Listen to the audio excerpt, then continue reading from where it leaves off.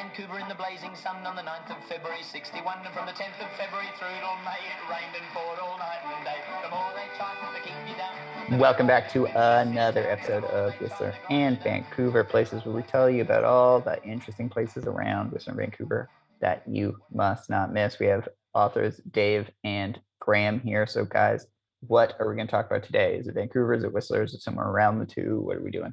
Well, first of all, hi, Mike. Hi, Dave. Hi, Mike. Hi, Graeme. Hi, Mike. Oh, should we mention that Dave's famous? Should we mention that Dave's famous now? I keep forgetting. He's always been famous, though. I feel like he's especially famous this week. We can show out that Dave was interviewed on the national news by Ian Hannamansing, who conducts a very good interview and is super knowledgeable and a huge Olympic enthusiast. He's the real deal. He's been to all these Olympic games and studies their history. And he's a lawyer, you know. He's just so smart and such a nice guy. Anyways, they asked me about the Vancouver bid for the Olympics. Yeah. That's amazing. So yeah, Dave. That was in the national news. Big deal. Let's talk about something else. So getting back to the Mike. I appreciate it. Thank you for bringing that to our listeners' attention. Well, not only that, I mean, Dave, you are also the New York Times best-selling author of your B book. Well, I wouldn't. The term best-selling author is slapped around too much. I slap it around all the time. I'll take it. Thank you. Yeah. I'll take it. The New York Times reviewed the book, and it was on the BC bestsellers list for 3 weeks. A big difference. That's ringing all the bells. On a BC, having a little note on a BC ferry underneath your book title. I'll take it. You were on. But you guys, so you guys are both. But you guys were recently, well, a little while ago now, interviewed on CBC radio. So we'll say that you're both CBC famous at this point. We are. The corporation does wonders of taxpayers' dollars at work promoting us. I like it. Yeah. Our media empire is growing. That's for sure. But guys, sorry. What are we going to talk about today, Graeme? I think you were starting off. Yeah, I'm excited to share about chapter 89 in the Vancouver book, the Seaforth Armoury. One of my favorite places. I have a picture over there. Yep. And you've got a background with the volunteering. Yep. For the militia, is that right? The militia? Yeah, that's the old school term. Dave's old. Dave's old school.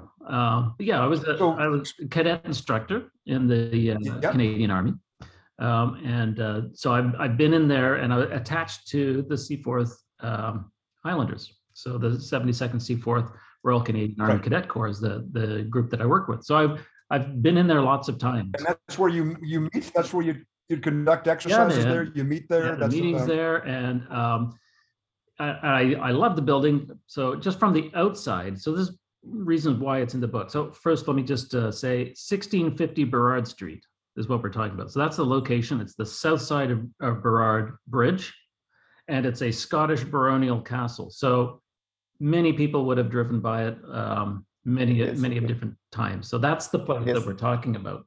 It is very hard to miss, for sure. You drive by it. Beautiful blue doors, and it's got the little turret and everything. It's got a light armored tank. Doesn't it have a tank sitting in front too? A light armored vehicle sitting outside of it.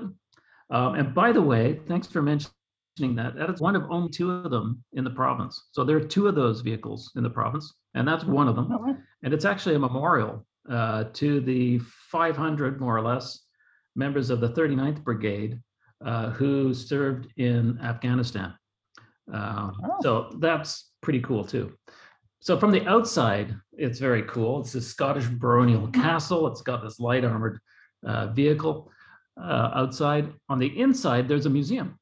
Now, Graeme, I want to stop you. When you say Scottish baronial, what's the word baronial mean? Sorry, I mean, you just say that like we're supposed to know what it is. Well, didn't you? Is that a style of architecture? Is that a period? I'm surprised. Is that, I don't know. What does baronial mean? I'm surprised because I thought you actually were a baron. Okay, so are you not? Well, I come from barren stock, but so Baron, baronial? Yeah. What does it mean? Well, your baron ancestors must have had a baronial estate. But yes, I'm joking. Right? It doesn't look like that. Dave, does this mean your houseboat is baronial? Is that what we're saying? No. Yes, it is baronial. I'm trying to think of how I'd describe your houseboat.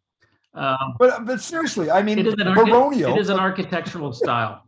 Yeah. Okay, good. That's what I wanted. Yeah. Yeah. And it's like, I mean, you look at the Disney castle. Is that baronial? The one in Walt Disney? Might be, could be.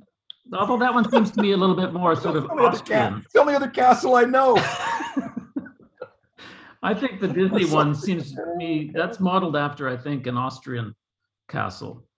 Okay, the Castle Menzies in Scotland, your castle. Because I mean, I'm a Baron Graeme as a castle.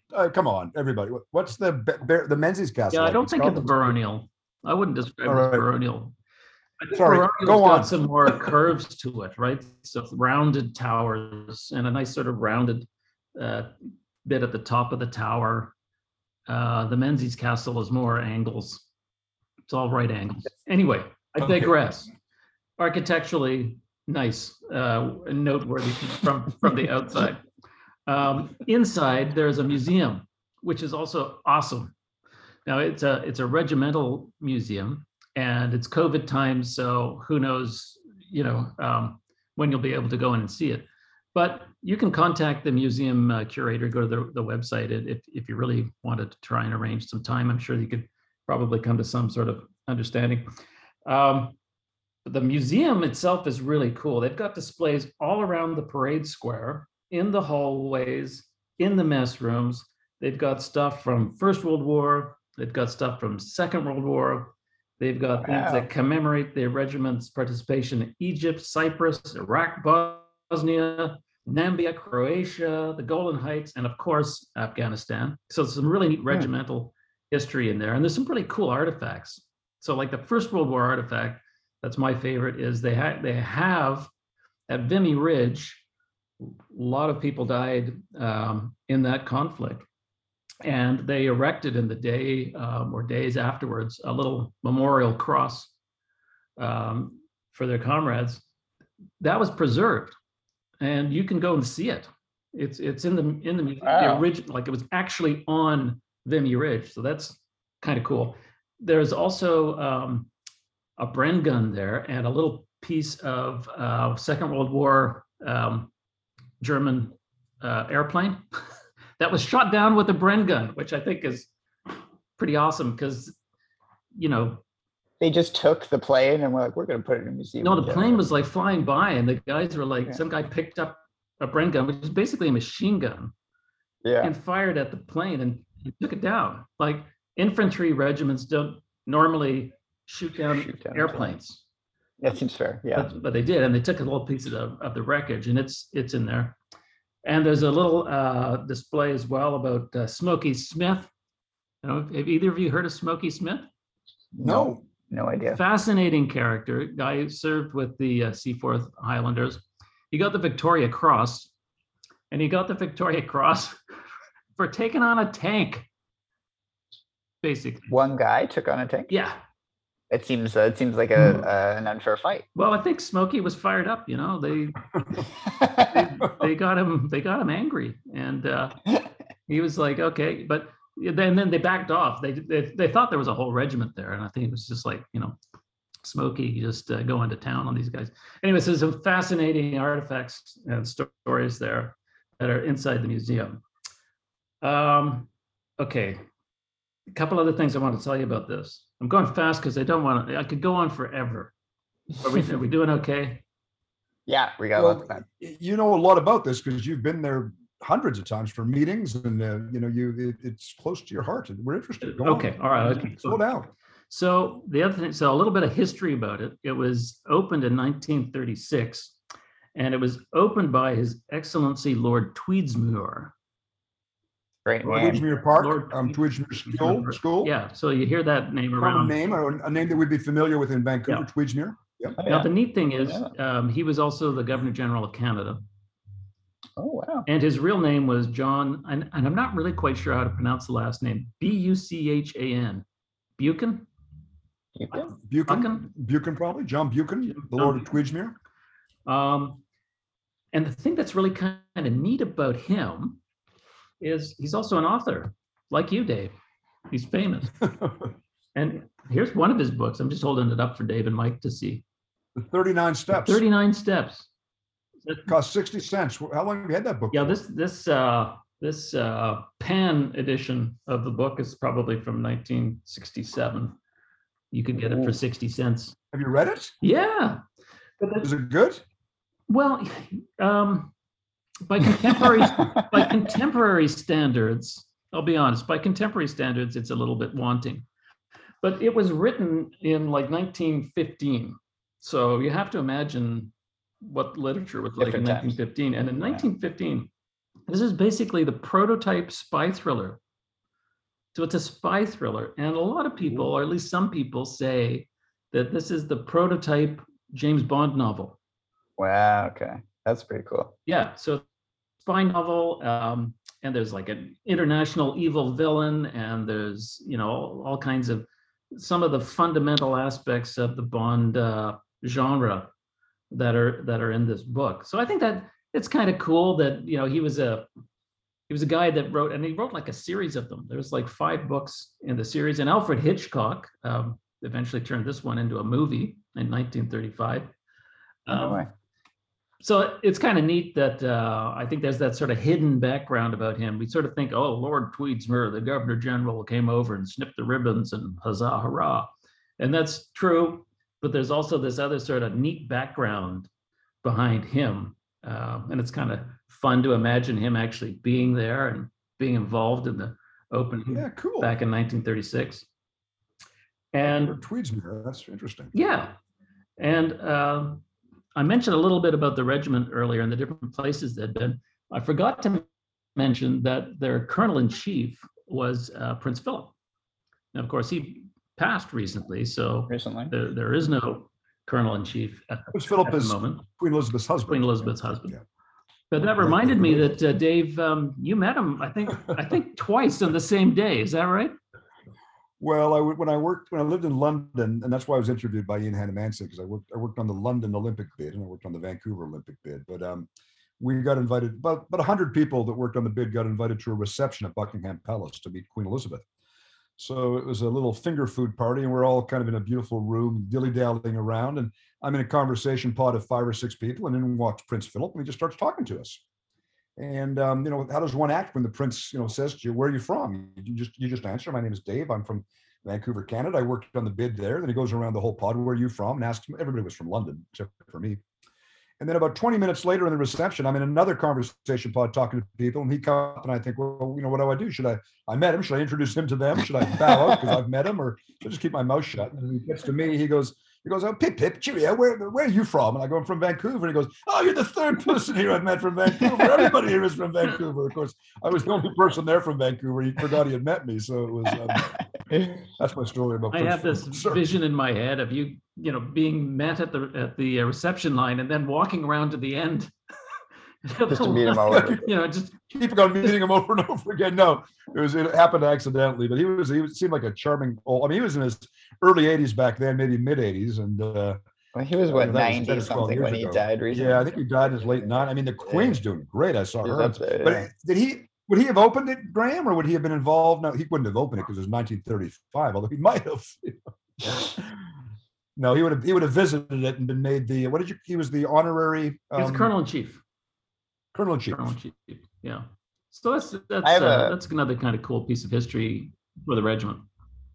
I have a random question. So I've always wondered this. Was the Burrard Bridge built before or after or around the same time? Because every time I drive over that, I always wonder which one's older. That's a really good question. I'm going to say before.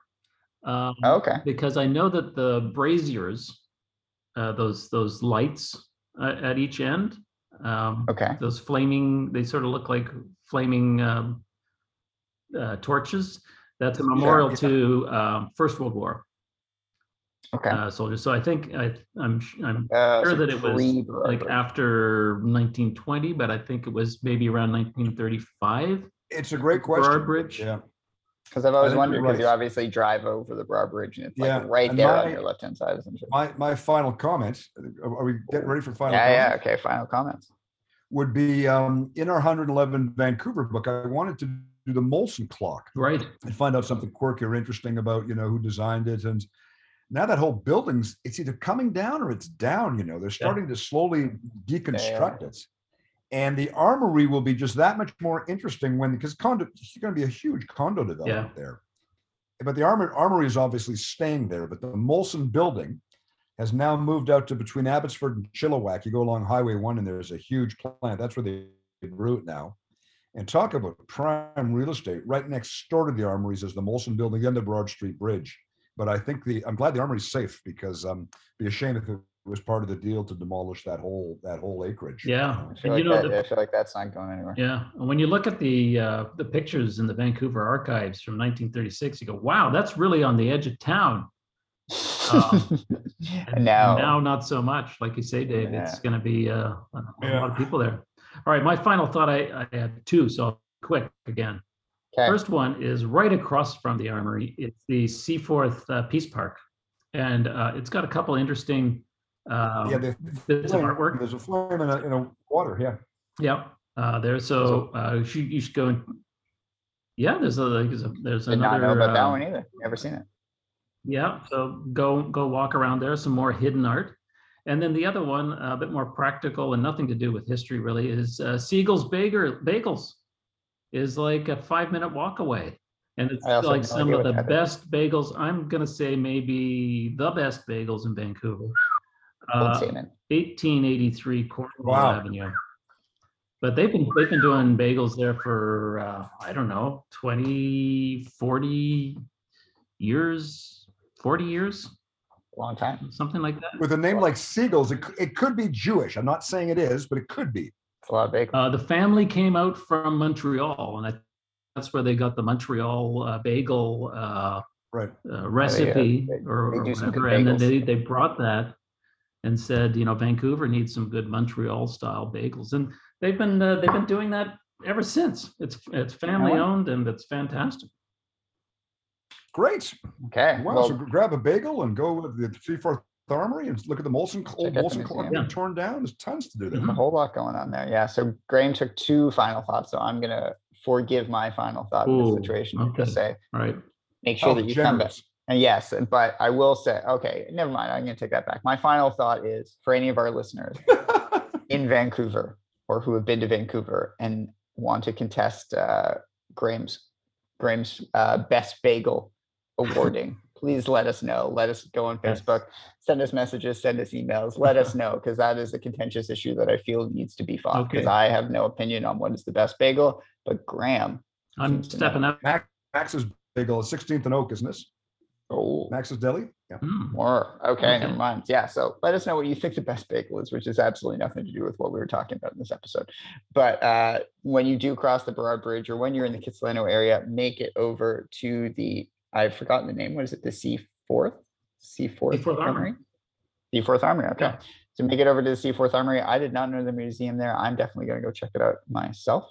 So I think it's a very important piece of Vancouver history, obviously a very iconic piece of Vancouver history as well. So make sure you go check it out. And then, as I always say, make sure you come back next time.